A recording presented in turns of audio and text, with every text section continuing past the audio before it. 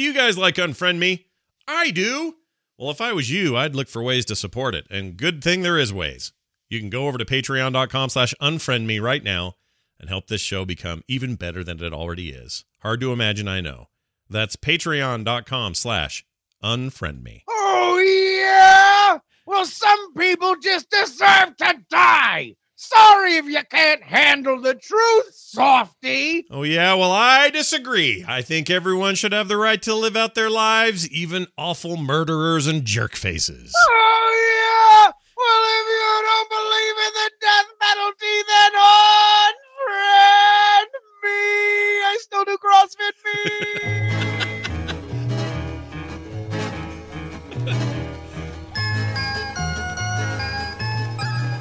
All right, welcome back to Unfriend Me, everybody. That guy Still screaming. does CrossFit. Yeah, everyone still does CrossFit, no matter what we did last week.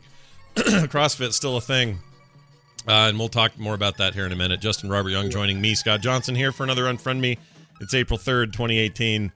Happy April, Justin. Are you excited about today's heady topic of the death penalty, a.k.a. We're capital punishment? getting back into choppy waters here with the death penalty conversation. You know what I like to call it? I like to call it the latest term abortion. It's the latest possible term abortion you can have. State-sponsored, no less. Well, I mean, there's different ways you can look at this, and I'm just saying, death penalty might be looked at in that way. I don't know. I swear to God, you are inching me closer to a Scott Loves Abortion sticker pack. I just know when we get to that topic, it's going to be a good one. But there may be some similarities today. My experience has been that... What, are you just like looking for the sliver of joy you can find in this? Just might echo the conversation that we'll eventually have on abortion. Well, all right, look, here we go. Before we get into the death penalty, let's get into your emails. But even before we do that, let me point this out. If you have not been to our Patreon page, patreon.com/unfriendme, you need to go there if you're a fan of the show, because I love doing these intros. But you don't see me do the intro. Even if you look at our videos on YouTube, you don't see me. Mm-hmm. The only way that you can see me perform the physical dexterity that Scott gets to enjoy every Tuesday afternoon is if you head on over to patreon.com/unfriendme. And if you become a patron, you immediately get access to one of our extended email episodes about tipping that we did a little bit earlier in the year. Tipping, the gift that just keeps on tipping is the tipping episode. That thing just never ends. We keep getting feedback. Still getting stuff on tipping. Yeah. Tipping and gun control. You people love it. Yeah. Oh my God. Not until we finally do abortion will people finally get off those topics and move on to something else. And then, that's the thing. We got to clean all this up for our patrons, and then we'll eventually be able to dig ourselves into more holes. Yeah. If you're wondering, hey, wait, there's another episode on tipping. Well, eventually it might pop into the feed. Yeah. Well, on a day we're gone or something weird happens. Something weird. Yeah. Or we want to, maybe we can tease it. We can hit a milestone or something, and then we'll pop that into the feed. But right now, as soon as we record those, they go right up for our patrons. So you want to make sure that you get a chance to listen to them. So another plug-in. Let's go ahead and get into our feedback. Unfriendmeshow@gmail.com. Again, unfriendmeshow@gmail.com. Email about anything, but specifically you emailed about CrossFit this week. Mitch writes, CrossFit is a community based, and just like the Diamond Club and Tadpool, you get communities you cultivate and promote. CrossFit franchising methods mean that each gym has a lot of control over this. Many good gyms with positive, welcoming environments, but there are also many aggressive, less welcoming, borderline toxic gyms. Same goes for the coaches there. Some may be experienced and intelligent, who can help you get the most out of the members without getting them hurt. But the fact that you can get certified as a coach very quickly without very much required experience means that you do have plenty of coaches who think if you aren't dying afterwards, you didn't work out hard enough. Yeah. I mean, you could say this about anything. I don't know what the outlier is, though. Is the outlier the toxic gym, or is the outlier the gym that isn't toxic? And that's the part people seem to contend with. But I tend to believe most gyms are probably just fine. I would the law of averages would probably say that in general, if you don't like it, you would probably just not go again, right? So you're gonna have a good time if you're going all the time. But also what I found interesting with that is a lot of times we in our communities that we find so much worth in take a lot of time looking at other communities that other people find a lot of worth in and say, hey, look at those idiots. Like, which is that point kind of was very funny. Yeah, I agree. Jack wrote in and says, I have social anxiety, specifically when it comes to my physical appearance. I am 30 years old. I am white and I am male. I weigh 300 pounds, though I may say I don't look like it. The very idea of going to a gym or that people even know I am working out at home actually makes me feel worse, and I start stress eating. It's so bad that I had to skip every Fitness Geek section on the morning stream because it made me feel so bad about myself that I sometimes cried. This email really bummed me out because, I feel bad that it got to that point for him. Just so he knows, now that Fitness Geek has turned into the sort of maker time with Bill. That's what I wanted to put it in because I told Bill Durant he needed to stop doing the Fitness Geek because his career was getting so good that he was spending all of his time doing that and getting fat. Mm-hmm. That's true. Now he can eat at a whim and not worry about fitness, but now he can make us all feel bad that we can't make cool stuff like him.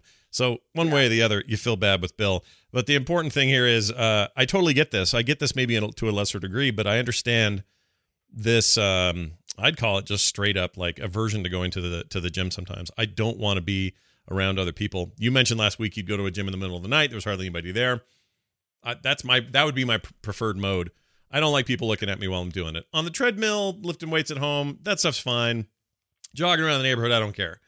But like in a gym, pumping iron, looking in a mirror, freaking F it. I hate it. And I'm paying for that privilege? Not for me. Also, please, everybody, at Chinbeard on Twitter, whether you're listening to this live or on delay on podcast, just go ahead and everybody at reply at Chinbeard and let him know that he made somebody cry. Yeah, yeah. I would like you made a grown man cry. Well done, Chinbeard. Well done. Wait, hey, great job, jerk. You made a grown man cry.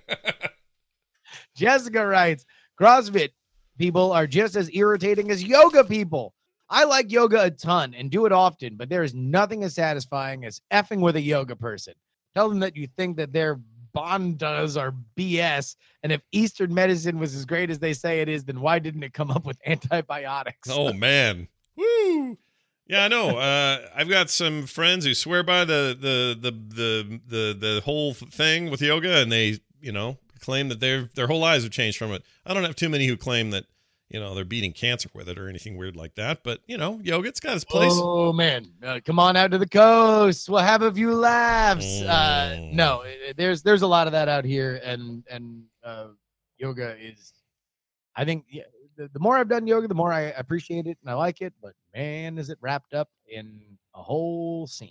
Yeah, I feel like they should be the hipsters on this whole fitness thing because they were kind of doing this attitude before CrossFit came into clarity. Here's one from Colton who wrote in and says, there are two issues around CrossFit. Cross and fit. No, he didn't say that. The first is doing large, full-body Olympic-type lifts for time.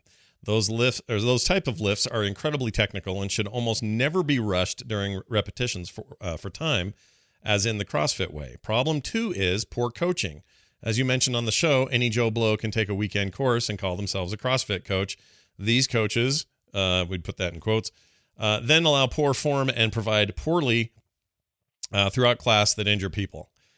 Poor coaching is what has given CrossFit the most bad precedents has started. Yeah, like it's a pretty open, we talked about this. It's kind of an open system. You kind of can open your gym, do whatever you want. You have the one time, whatever, but then you can kind of run it the way you want to. That probably means that you can range from bad to okay to good, and no one really knows until they get in there. Yeah. I think it is designed to spread and provide freedom for those who want to run it, and not necessarily trying to make sure that everything is done exactly the same way. Right. Jason writes, when I first started off CrossFit about 3 years ago, I thought I'd be walking into a gym full of dude bro douches, but the reality is the complete opposite. Everyone at the gym was very welcoming, friendly, and supportive to the new person, and they made me feel like I had already belonged there. Also, the gym stresses form and safety over everything else. The coaches will scale the workouts for each person to make sure that they are doing them right. When I first started, I scaled a lot of the workouts to use just an empty bar or a plastic PVC dowel so that I could get the form right of the movement correct. Yeah. So this is somebody who says, look, man, a lot of people worry. This stuff is taken care of. Yeah. You know what I bet? I'll bet that's most. The free market dictates if you want to have a gym and keep it open and make money and have people trust you, you run a tight ship and you do the best you can. You keep them safe and you scale things and all the things he just mentioned. That's most gyms. Otherwise, they'd all be out of business eventually because they break people's backs and ruin their stuff. So again, I think the gyms is a different topic. It's just some of the people that show up at your Friday night, beer party that won't shut up about CrossFit. Those were the big problems. Final email. Whenever I'm at my Friday night beer party, my regular Friday night beer party, I always am worried about that. Yeah, you could tell I kind of made. I will say this last email that you're going to read, we got a lot like this. Yeah. But I wanted to cap this off because I thought it was interesting with this email. All right. Final email. Brian Roden says, this isn't either of our Brians, right? No. Just for full disclosure. Yeah. There are more people who complain about how obnoxious CrossFit is. The actual CFers, CrossFitters, who act obnoxiously and preach their ways. These complainers are overcompensating, he says, all in caps, due to the embarrassment they feel from their lack of athleticism and their flabby, shabby bodies. Now, this was the most colorful, but we did get a lot of, you want to know what? I've been around CrossFit, or I think that people just, there are far more people, a CrossFitter can't stop talking about CrossFit complaints than there are people who actually can't stop talking about CrossFit. And when I read it, I was like, no, you want to know what? I don't know if I know anybody that has like randomly started a conversation with me about it. Like, if anything, I've asked questions and that's been that, or they've said, oh, I got to go to a class, but I've never really had anybody do the meme of kind of walking up to me in a empty string of urinals and demand that that I recognize that they do CrossFit. Here's what may be true. This Brian guy might be the only person who's pro CrossFit who has reached out to me in any way, physical, email, digital, whatever, and said a thing like lack of athleticism and our flabby, shabby bodies, like doing the thing that you would accuse the stereotype of a CrossFitter of doing. Yeah. I don't think I've ever had anyone do that to me either, just like you said. Yeah. And I'm racking my brain. I have friends in CrossFit, they've never done this. So I think Brian's the guy. So this guy, the snake ate itself today, Justin. Oh man, we put the ore in Aurora Boreas. Wow. All right. Great emails, everybody. And as always, don't forget that email address, unfriendmeshow@gmail.com, unfriendmeshow@gmail.com. You got to put that show part in or we won't get it. Keep them short or they'll be edited down. Sometimes people get mad and they're like, what happened to the 4 paragraphs I sent you? Don't send us 4 paragraphs. Send us a tight little message. Look, I'm doing the emails. Tamar's out of town, so I had to do the emails, which is why we got 5 of them because I can't choose. She's better at just lopping emails out of the doc, but I like all of them, so I put it more in. So there we go. All right. Hopefully it didn't last too long. Stop yelling at me. Let's go ahead and move into our main topic. All right, sounds good. Hey, what's going on with capital punishment? Well, Scott, I'm glad you asked. Here's the definition. Capital punishment, also known as the death penalty, is a government-sanctioned practice whereby a person is put to death by the state as punishment for a crime. The sentence that somebody be punished in such a manner is referred to as a death sentence, whereas the act of carrying out the sentence is known as an execution. Crimes that are punishable by death are known as capital crimes or capital offenses. They commonly include offenses such as murder, treason, espionage, war crimes, crimes against humanity, and genocide. Just throwing genocide there at the end of it. I like it. Yeah. Etymologically. Yeah. I screwed that one up. Last time I tried to joke about bugs, I got that one wrong. Etymologically.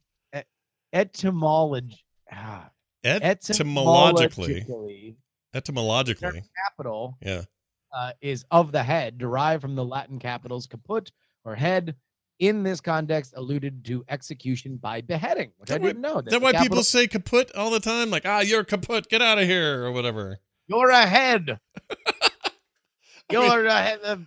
I don't know. Latin's weird. That's a thing. Latin is weird, but no, that's interesting. I didn't know. But I didn't know that capital punishment was like, hey, we're going to cut off your head, because that was the way that people used to kill people. So it wasn't like capital. Like I always assumed that capital punishment meant like from the state. Mm-hmm. You know, we have a state, we have a government, we have a capital, and so it is hereby the power vested by the populace in the government that allows us to murder you, right? Yeah. But no, it's hey, I'm a chop your head It's off. the only way to truly make sure somebody. I mean, this is awful and dark stuff, but the only way to do it is to cut their head off, like the ultimate way. Everything else leaves questions. If you shoot them in the heart, walk away, you're not really sure unless you hang around forever to find out. Like you just don't know unless you take that head off. You give love a bad name. Man. Yeah, there you go. Nice. All right, so are we the only country doing it? It can't be, right? No, Scott. 56 countries retain capital punishment. 103 countries have completely abolished it as de jure for all crimes. 6 have abolished it for ordinary crimes while maintaining it for special circumstances such as war crimes. And 30 are abolitionist in practice. Although most nations have abolished capital punishment, over 60% of the world's population live in countries where the death penalty is retained. So the majority of citizens on this big blue marble of ours have capital punishment, including China, India, the United States, Indonesia, Pakistan, Bangladesh, Japan, and Sri Lanka. Did not know Japan still had the capital punishment deal going. Had no idea. I mean, I know they throw you in jail for 5 years if you bring a joint in. So, well, that's true. I mean, they've got a reputation for not litigiousness, but not effing around. Yeah, they don't screw around. Japan's probably some translation. We don't F around here. Probably, but I'm a little surprised to see them on this list. I am not surprised, however, to hear that factually the most population or populated areas still have some form of capital punishment. And the reason that is the more people you cram into a place, the more often you're going to have some bad eggs do some really rotten stuff, the more likely it is that you have an extreme measure like capital punishment to deal with them. So that doesn't shock me. The thing is, it's not exactly true of us. Like, we're not the most populated area in the world. There are 300 and something million Americans. While that's a big, nice number, that's nowhere near China or India. So I don't know what our excuse is. And I should say right up front, I'm torn on this issue, and we'll get to that later. So don't take this as my anti thing up front. It's too early for that. Later in the show, you'll get a better idea of where Justin and I stand personally on this issue. Sadly, I stand weirdly with 2 feet in 2 places, and maybe this episode's going to figure some stuff out for me, but we're going to shake you loose. Yeah. We're kicking you off that fence one way or another. Yep. No more Klingons. Wait, what? All right. So here's the bigger question. Does it work? Well, all right. So here's the question that I wanted to throw out there, but I almost kind of felt like it was something that there are facts and figures for, but some of it is kind of unknowable. So one of the biggest things that people say about capital punishment is that it is a deterrent.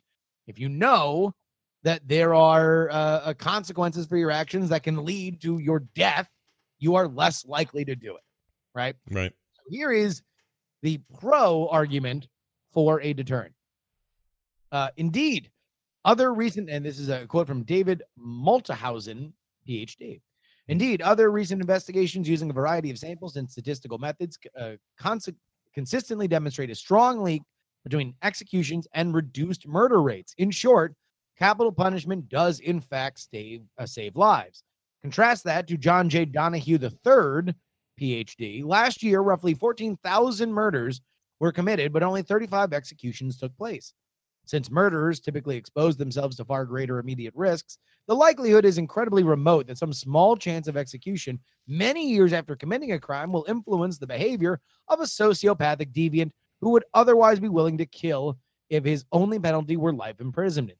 Any criminal who actually thought that he would be caught would find the prospect of life without parole to be a monumental penalty. Any criminal who didn't think that he would be caught would be untroubled by any sanction. Now, the reason why I found this argument very interesting is because politically, conservatives tend to be in favor of capital punishment. Yeah. Liberals tend to be against it. Now, that argument that we just read right here by John J. Donahue III, if you're like, yeah, dude, totally, that makes so much sense, we shouldn't have the death penalty, and you are liberal, understand that this is almost the same argument for gun control. Mm-hmm. That if we make it harder or we make it the consequences larger, that it's not going to stop a sociopath from doing it, and that the penalties that we already have in place for doing these crimes are already harsh enough for any right-thinking person to not do it. Well, yes and no. I mean, the difference between the arguments is access to guns. All right. The argument is if you had access to guns. Let me try to glue this behind. Yeah. Go ahead. Yeah. I'm not saying that it's exactly tracking 1-to-1. I'm saying philosophically, this idea is it is not a deterrent. Right. The idea of laws as deterrents are an interesting philosophical thing.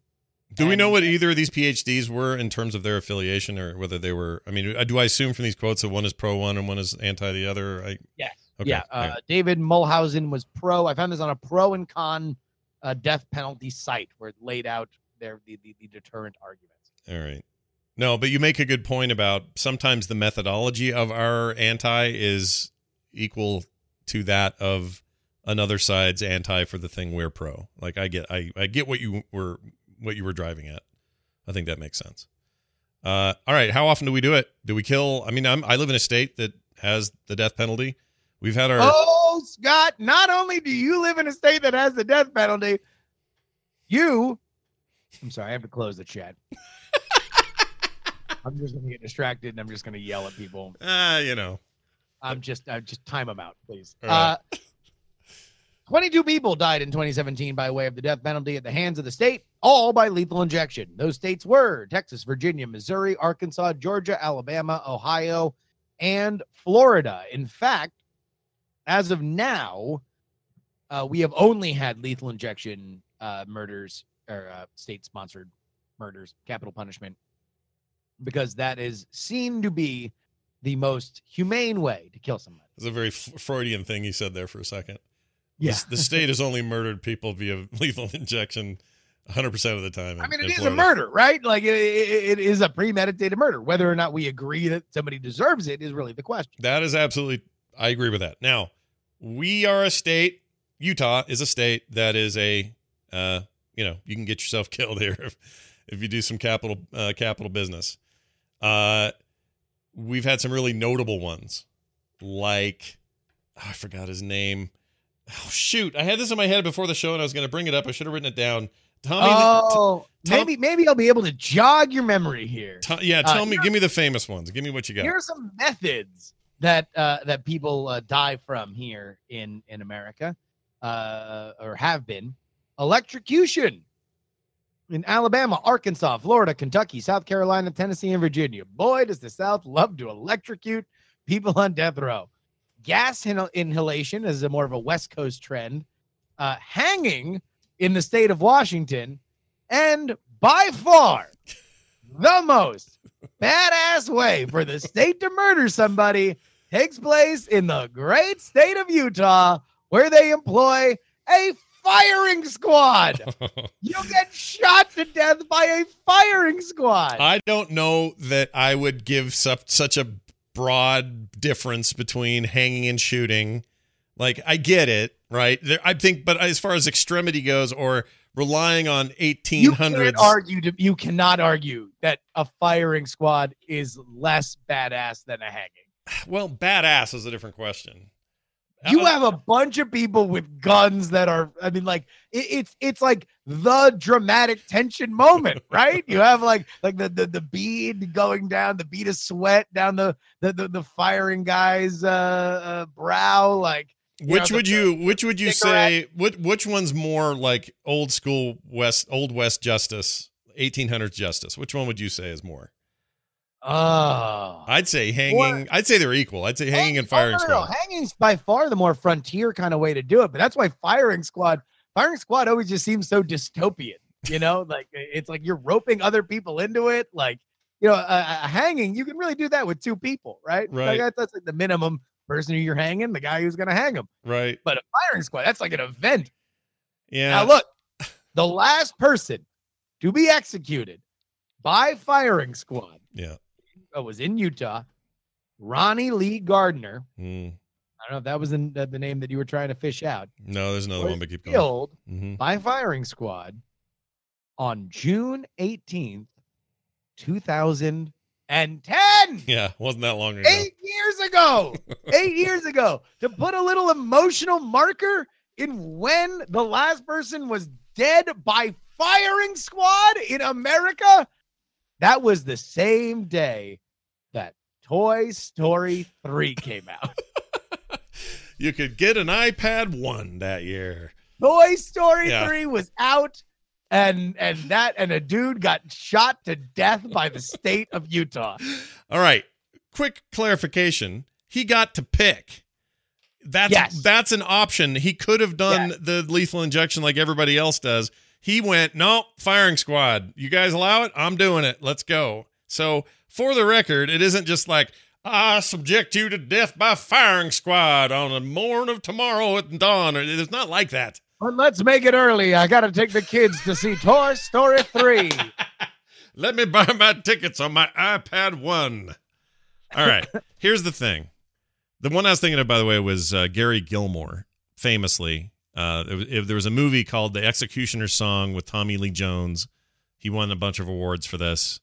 I think it was a TV drama. Maybe it was an actual movie.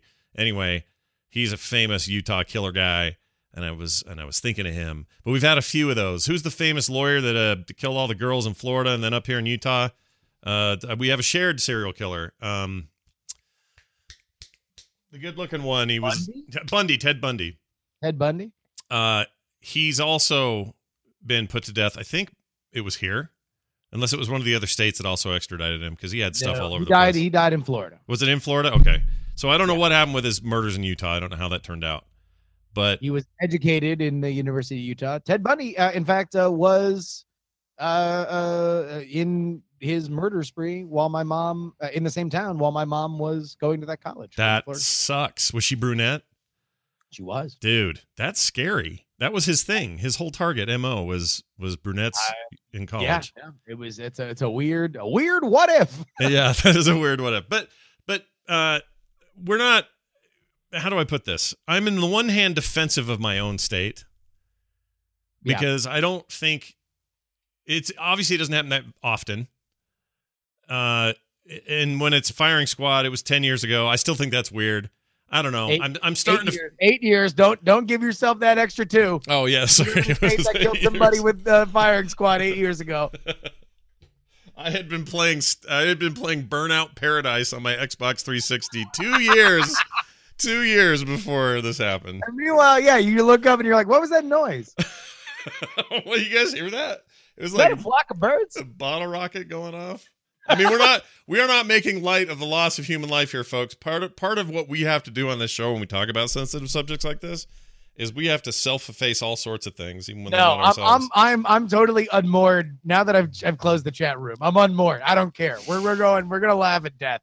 In fact, here we go. How about I take some for myself, some of this shame, this state pride shame for myself. Yeah. Of course, Florida was the home of Old Sparky, the homespun nickname that Florida residents had for our electric chair.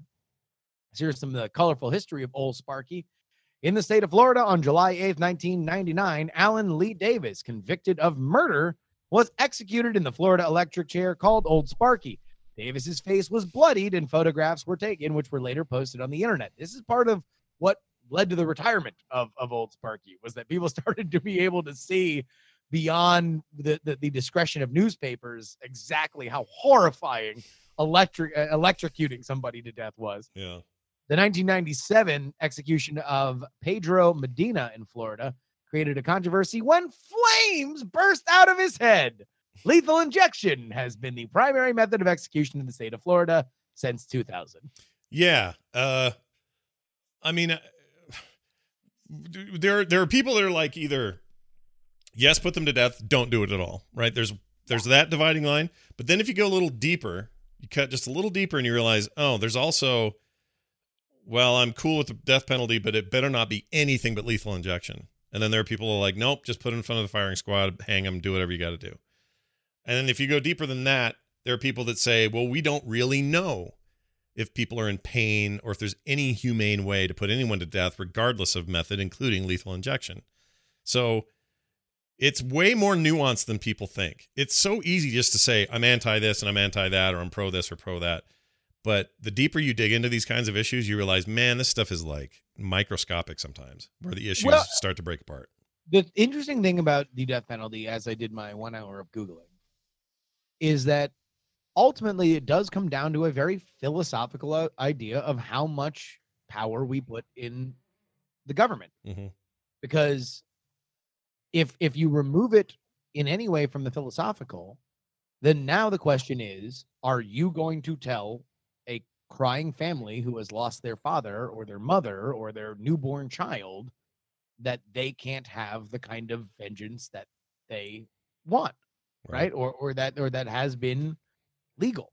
Yeah. Or let me complicate your story more. There was a family up in Idaho whose daughter was kidnapped. I can't remember the exact details, but she ended up being murdered by the man who took her.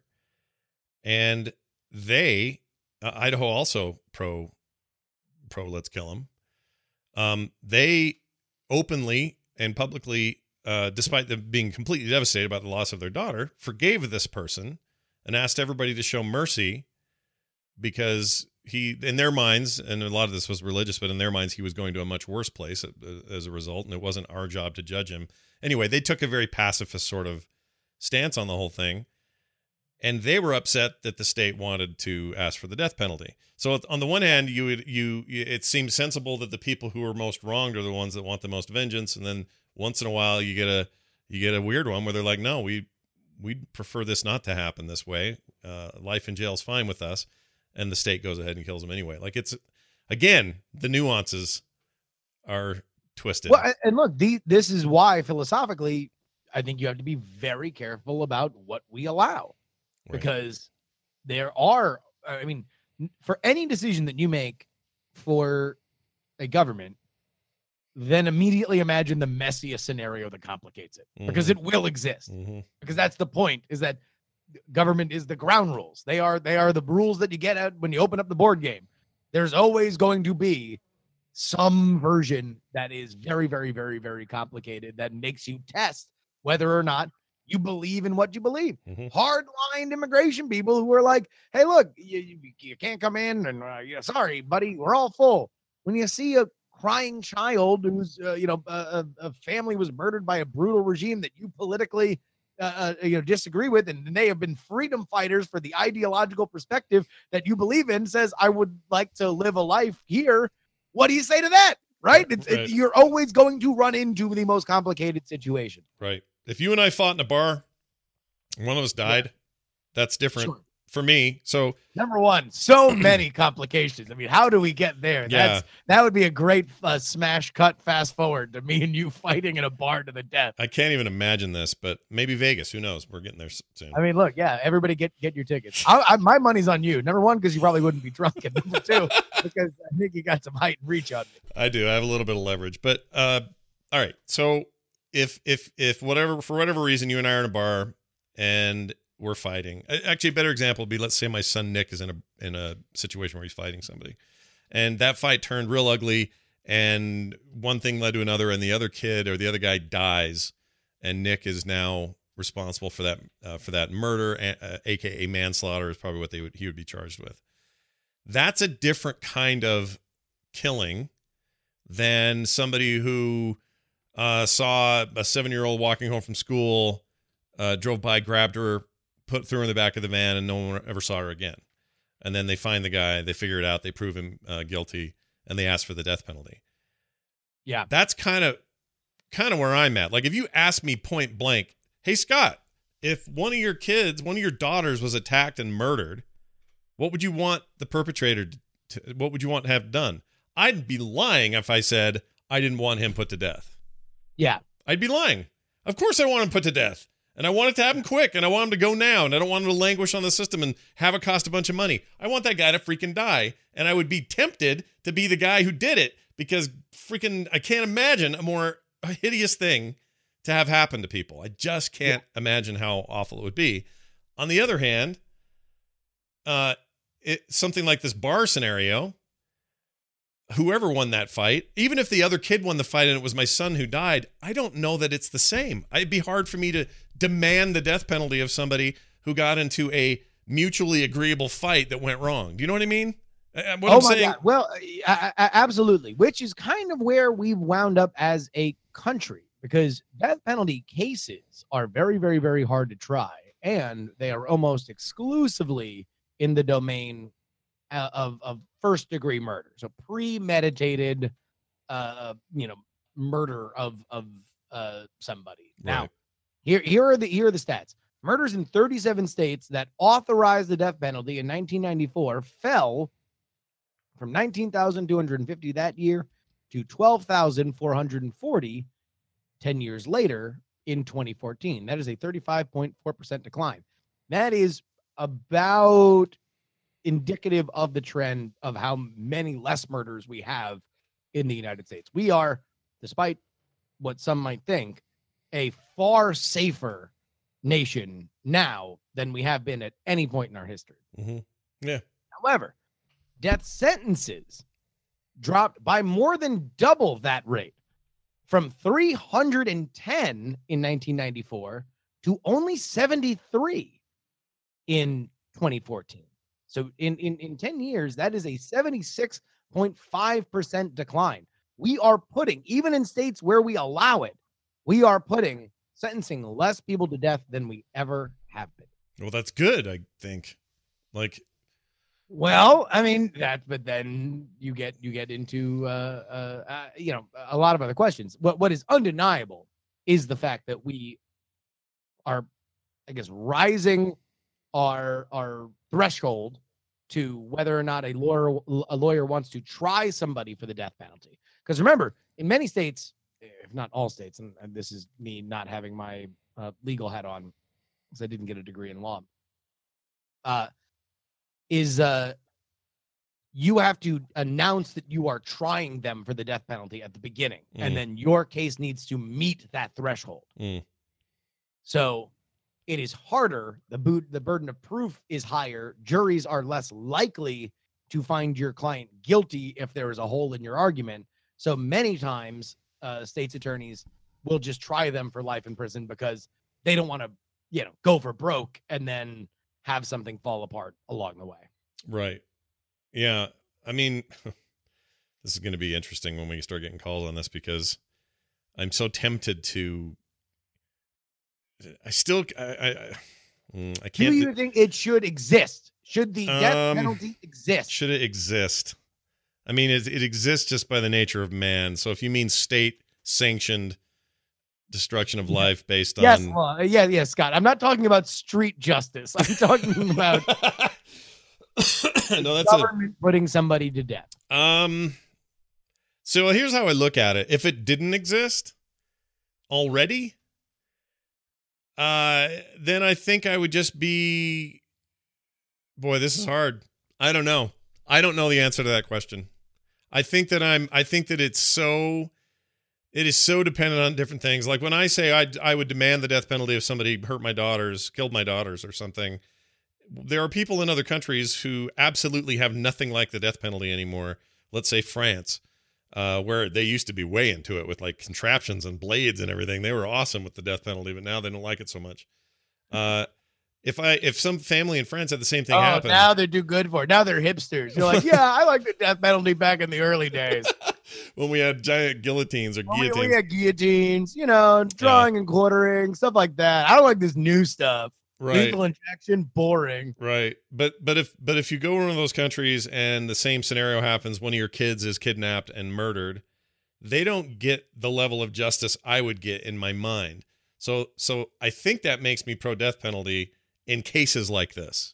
Yeah. But at the same time, I'm also kind of a wide-eyed optimist and a little bit naive sometimes, and I think I would rather have a world where this wasn't a problem, but that just feels like wishful thinking.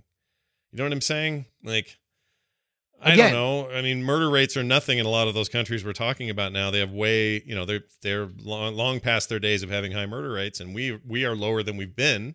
Despite, what the news may tell you, we're way better than we used to be. So maybe as society moves along, you can start trimming away things like capital punishment. And maybe that's the inevitable thing. It's just that we get so religious about what our government has done for the few hundred years we've been here that we have a hard time letting go. There may be a future where everybody agrees, well, we don't really need these guns, but there'll be this religious ferocity about not getting rid of guns that will hold us back from actually doing it. The same could be said for anything else tied to the Constitution, and certainly capital punishment wouldn't be immune from that. Well, okay, all right, here. Before, again, you're getting into a million shades of gray. I know. Every statement is complicated. Try to stick to, should the government be allowed to kill you? Again, there's not enough context there, but if you're saying... No, because it has to be that black and white, or else you are always going to be able to complicate it. So, like, if the answer is no, in no cases should the government be allowed to kill you, then you are saying not only the, like, of course they can run into my house and just start shooting me, right? Mm-hmm. But that even if I did something horrifying and I was proven guilty by 3 straight courts and I appealed a million times and each one of those appeals was denied, that even then the government isn't allowed to kill. Okay, I'll answer it this way. I'll tell you what I wish. I'm not saying what they should or shouldn't do. I'll tell you what I wish. I wish the government didn't kill people. And I would probably change that tune if something happened to me and mine. But because it hasn't, and hopefully never will, and I can have this outside perspective, I wish the state didn't put people to death. I do wish that. Now, some would say, oh yeah, what about overcrowded prisons? What about blah, blah, blah, what about blah, blah, blah? I don't know the answer to any of that. And I'm not saying I have those answers. I am answering the simple, non-contextual question of, should the state do it? Probably not, is how I feel. I wish they wouldn't. If that makes any sense to people listening.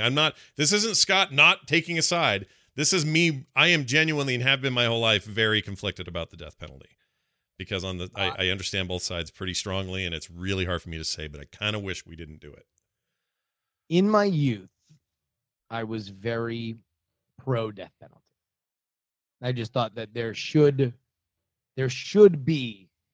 are crimes that are beyond the pale. Right.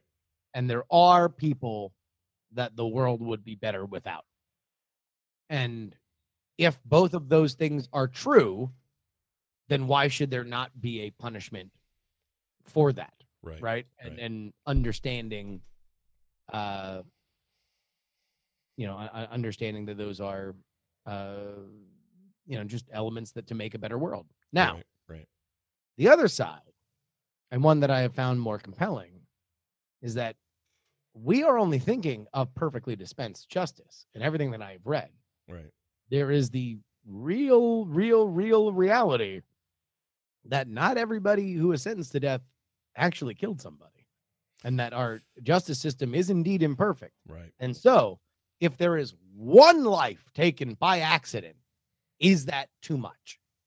If there's one life incorrectly taken, have we gone too far? Even if we get everybody else dead to rights, they go, pause, suspend whatever religious belief, and imagine that everybody's going to, some did you really do it? Basically like the afterlife is one of those reality shows, like after they're done and now they're all like, they look slightly different and have a beard and they're discussing what happened back at the house. Right. It's like that. That's our heaven. And you're deciding like, all right, you definitely did it. You definitely did it. You definitely did it. We have the tape on that. You didn't do it. Is that too much? And I think it is. It is too much. It is. And that affects my black and white philosophical question. Should the state be allowed to kill? Because what you're asking is it worth paying the price of an innocent life to maintain the overall justice system, which doesn't do that very often, but is it worth that price? It's the same argument you could make for guns when you say, is it worth the price to have 17 kids killed and not do anything about common sense gun laws? It's the same question. And the answer is you're either okay with that as being the price or you're not. And I'm not okay with either of those prices. Those prices are too high. No, I mean, I think I unnecessarily brought guns into it earlier, so I can't really. Yeah, I'm just doing it on the other side. And this is we've had our gun episode, and we can certainly have future ones. But my point is that what you're asking is the currency. You're saying, is it worth it or not? Well, no. I'm saying, should the state be allowed to kill you? Question number one. Yeah. But then also adjacent to that, should the state be allowed to make a mistake? Well, and that's my point. I think one leads to the other, though. The state is operated by imperfect people, that the justice system is operated by imperfect people, and that sometimes that goes wrong. Yeah. And sometimes it's intentional, and sometimes it's by error, and sometimes it is everybody doing their hardest, to execute justice fairly, and it just falls through the cracks. Should somebody be allowed to die because of that? Because again, think of the most complicated scenario, and that should affect your abstract conversation. And then that, to me, has affected it enough. And the idea that, hey, look, we are phasing out the death penalty by the numbers. We are issuing less and less people death sentences, and yet the murder rate has continued to fall. Kind of makes the argument for me that maybe this isn't quite the deterrent that we like to think, when we look at it on a meta. Yeah, time, maturity, and human advancement might actually be the answer to it. It's just how long. What's so funny about peace, love, and understanding? What's that? None of it. Yeah. We should take people's calls. We should. Yeah. 801-285-9395. 801-285-9395. We have our very first caller. Hi, you're on the air. Who's this? Hey, it's Jonathan from New York. Hello, Jonathan. Always good to hear from you, man. What's going on? I had to escape into a phone room in my office to put this thought process together. No worries. New York is a storied place of lots of weird execution-y things over a few hundred years. So I'm sure you have an opinion given where you live. What do you got? Oh, yeah, but I'm from Ohio. But yeah. At the end of the day, I think, one, I missed the top of the show, so I'd like to bring up one point, which is that it seems telling to me that there are countries that manufacture the drug that was approved by most judicial courts within the context of the Eighth Amendment to say this is the only drug we can use to quantifiably execute someone within the parameters of the Eighth Amendment, and now they won't sell them to us. Mm-hmm. So you have the situation where countries are not selling us what we have deemed as a country to be an acceptable means of execution. I think that's rather telling. Your point meaning they are artificially, or not artificially, but they are impacting the debate from the outside. They won't sell us the drugs because Right. they're being used for execution rather than what they originally purposed for. Right. You have Canada, who will, obviously you can escape to Canada and they won't extradite if someone's going to be held to the death penalty. You have our current president, who is threatening to execute drug dealers Mm-hmm. under capital punishment.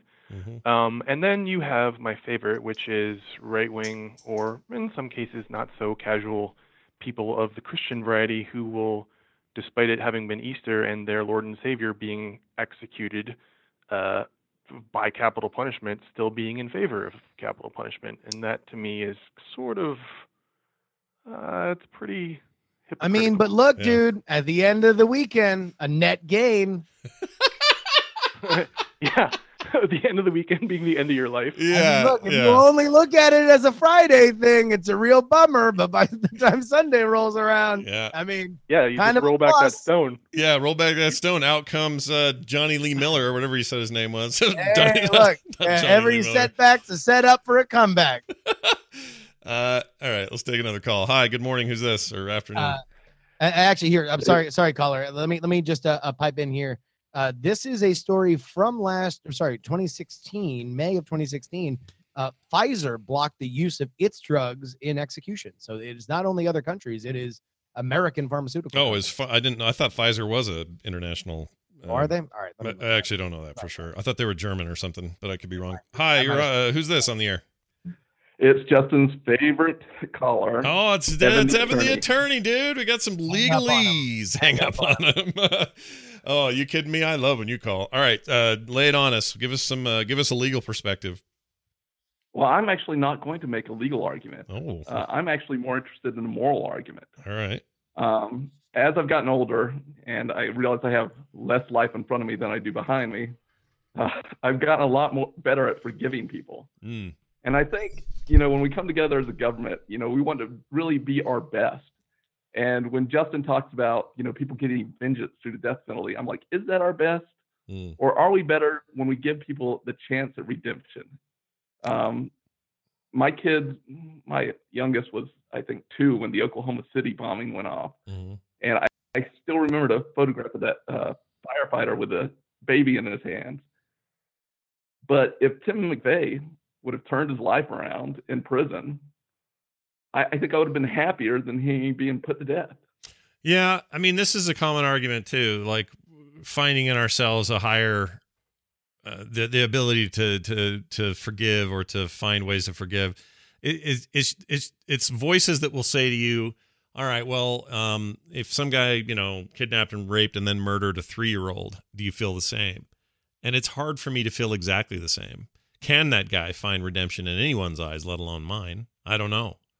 I don't know. Well, I think you make a perfectly valid point, and I think that's why I'm overall kind of anti-death penalty. But what would you say to somebody who threw that at you? What would your response be? I just think of all the bad things I've done in my life, which, I'm not a biblical guy. I don't go to church, but, it's he who was without sin. And yet I've tried to live my life better as I've gotten older, tried to do more for my community, try to be a better person. It's basically all I try to do every day now. And why would I not give someone who's done terrible things? Some people might be mentally ill. They might invent a medication that helps them tomorrow. Some people might just be evil. But if they can still find it within themselves, over time to change, why not give them the chance?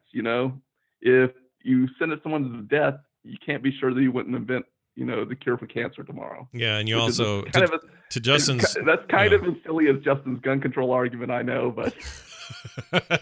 Well, I mean, to Justin's point though about, what was I going to say? Sorry, you threw me with that. That made me laugh. Now I forgot what I was going to say. Justin made a point earlier about something, but yeah, if you are given an opportunity. And the question is, I mean, then there's a whole bunch of questions about, do our prisons properly give the right opportunity? Do you look at a guy like Charles Manson who never showed an ounce of this kind of redemption or this kind of penitence or any of these things during his entire time in there before he croaked finally? Do we look at him and go, well, I guess not. I guess these guys can't be fixed. But then are we actually looking at our prison system and saying, is it best suited to do this? Are we actually reforming people, or are we making it worse? Are we compounding the problems? Are we servicing the wrong master? There's a lot of questions that if the minute we start asking them, they lead to about 1 million more. And that's the hard part. And I think it's good for us to think of these questions. Like I say, it's very easy to say, he hurt me, I want to hurt him. Yeah. But it's much harder to say, he hurt me, there's nothing I can do about that hurt. I have to live with that. Right. But will I gain anything by hurting him? Right. It's a good point, Justin. Thoughts? Hang up on him first. I did. Then I'll tell you. He's gone. Go ahead. Good. He's a dick. Pfizer's an American company, by the way, headquartered in the United States. Oh, okay, cool. All right. I know they're internationally, connected, but I wasn't sure origin. So that's. I mean, come on. Yeah, if we could Care Bear stare into Timothy McVeigh and find that he was a changed man, we'd all be happier if he reformed his life. And again, I'm not for the death penalty, but the idea that we'd be able to tell, come on. No, that's the trick. You can't tell. And also and sure, I'm with that as a philosophical thing. It is something that I like to guide my life by. I do like to think of everybody as redeemable, except for Evan. But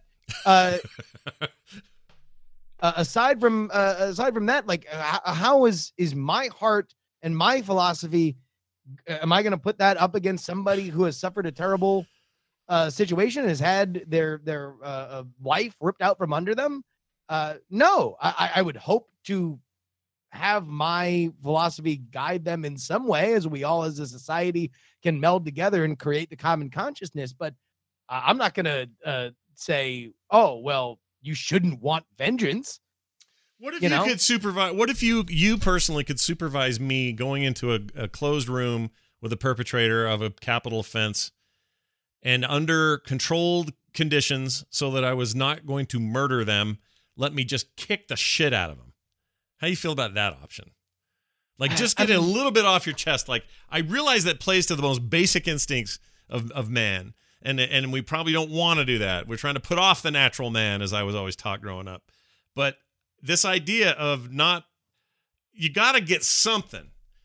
I don't know what it is. I'm not advocating this, but what if I could just go in there and just kick the living, like the guy that kidnapped what's her name here locally. It was a huge deal all over the country. In the news, Elizabeth Smart deal. She's been very not forgiving of him particularly, but she's been very forward thinking about everything that happened to her, and she's kind of awesome. But I remember during that time going, man, if I could just get that guy in a room somewhere and just beat the schmack out of him. But let him live. He lives, and he's not broken. I didn't break anything. He just hurt him real good. How about that? Like soap put a bunch of soap bars in a thing like in that Full Metal Jacket where they beat him up at night with a soap. I mean, so again, you're talking about street justice. Like, so you're just saying we should state-sanctioned street justice. I know it's not the answer. I know, but I mean, because again, this is where my thought process on this comes from. Can the state kill you? Yes or no? Yeah. Right. All right. Let's say that it's no. Can the state beat you up? And then the question is, well, who's the best person to beat you up? Like, should you be the one to beat him up? What if you lose? Like, should he be handcuffed? Should we be allowing you to beat somebody who's restrained? Like, should we have a professional beater-upper? Like, give a surgical beating to somebody while you watch? Like, there's just so many. Again, the devil's in the details. Always. This one has a lot of detail, devils. Hi, you're on the air. Who's this? Hi, guys. This is Matt from California. Hello, Matt. How's it going? Good. I've got 2 points for you. First is kind of a general point where the cost of just having somebody on death row is ridiculous. It's just an absurd cost, and that we as a society should be, even playing a part in this like facade that we're actually going to kill people, but we're going to have them on for like 15 years and pay for their living expenses is ridiculous. The second being that, much to what the previous caller was saying is, we talk about death sentence as like true justice. This is maybe much to Jerry's point that, this is more for the sake of vigilante justice. It's this satisfaction that the victim gets of closure. But what we should be talking about is the benefits to society and the way that, this is really so that we can actually handle violent criminals. That doesn't help us in any feasible way. Well, by the way, just to show some numbers here based on what you were saying, cases without the death penalty costs about $740,000. Cases where a death penalty is sought or found, or where they get the death penalty, $1.26 million cost to taxpayers. Maintaining each death row prisoner costs taxpayers $90,000 more per year than a prisoner in general population. So you're right. We're definitely paying more. I'm actually a little surprised how much we pay general pop as well. But see, there's the question. Is that a cost? I realize you're not saying that, this is all about money, and I'm not saying you're saying that. So let me get that out of the way first. But is it worth the cost of, incremental tax for everybody all together, all paying in together to maintain these people's lives? Is it more worth that, or is it more worth, like Justin said earlier, the possibility of making a mistake and having somebody killed for something he didn't do? And I kind of lean toward I'd rather pay the money as a society. I don't mean me personally. I don't mean you personally, but I feel like I'd rather maintain that ridiculous amount of money if that's what they truly cost, and be better about making sure costs are where they should be, and being efficient and all the other things you try to do when you're spending taxpayer money. At least you hope they do. But I think I'd rather have that. Scott, Go ahead. Are you coming from the perspective of somebody in the shoes of somebody who has suffered this sort of violent crime, or are you coming from the perspective of somebody who's part of a greater society trying to prevent that violent crime from happening in the future, when the statistics, as Justin mentioned earlier, bear out that increasing the rates of, or decreasing the rates of capital punishment don't exactly mean that we're going to have higher rates of violent crime? Right. I understand what you're saying. I don't know for sure the answer to your question, where I'm at with it.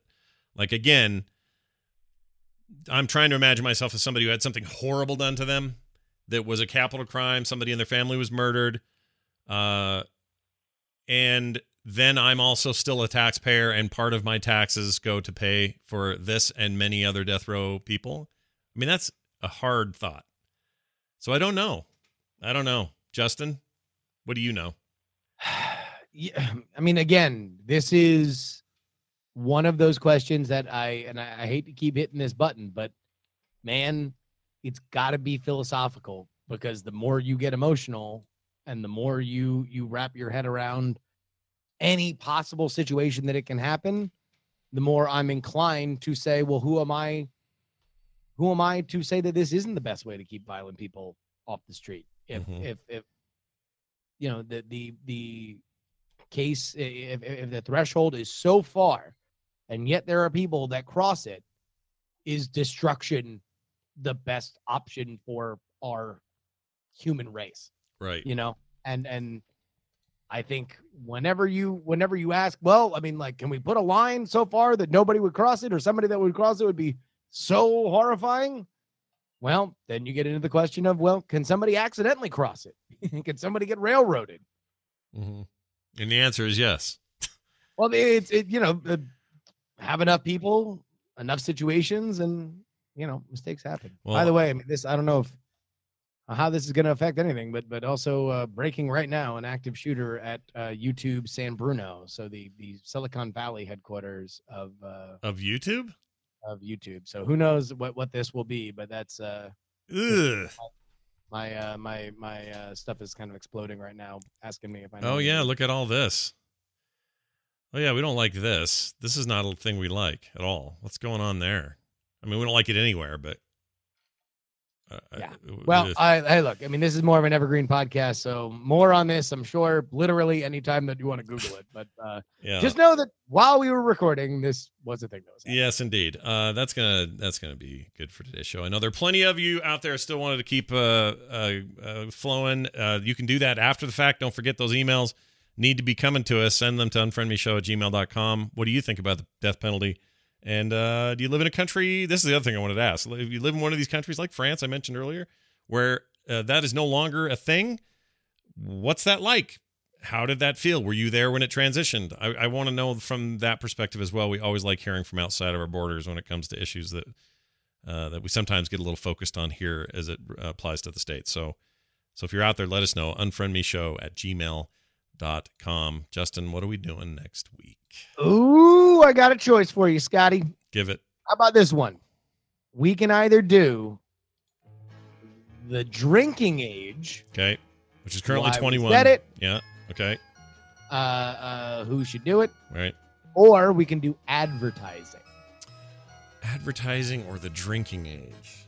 And by the way, advertising, we would include kind of a little bit of the Facebook stuff, a little bit of how advertising has changed, the more targeted that it is. Are either of those two options spelled ABORTION? Stop it. No, knock it off. Okay.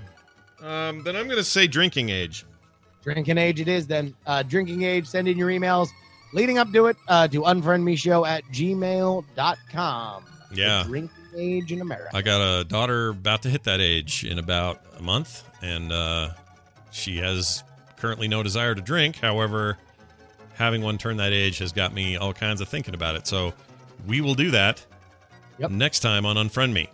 Patreon.com/unfriendme is where you can support the show. If you like what you're hearing here, there are reasons to go there and get your own exclusive content, as well as just help the show grow and be rad. If you're a fan of what we do and you're coming to that TMS meetup at the end of the month, come by and say hi and let Justin and I know why you like the show. Yeah, it should be good. I think that's everything. Next week, big show. Come on back. And if you still want to complain about tipping, who are we to stop you? It's fine. Keep telling us about it. Unfriendmeshow@gmail.com. That's right. Justin, by the way, can be found on Twitter @JustinRYoung. I'm at Scott Johnson. The show is at frogpants.com/unfriendme. That's going to do it for us, for me, and for Justin. We'll see you next time. See ya. Unfriends.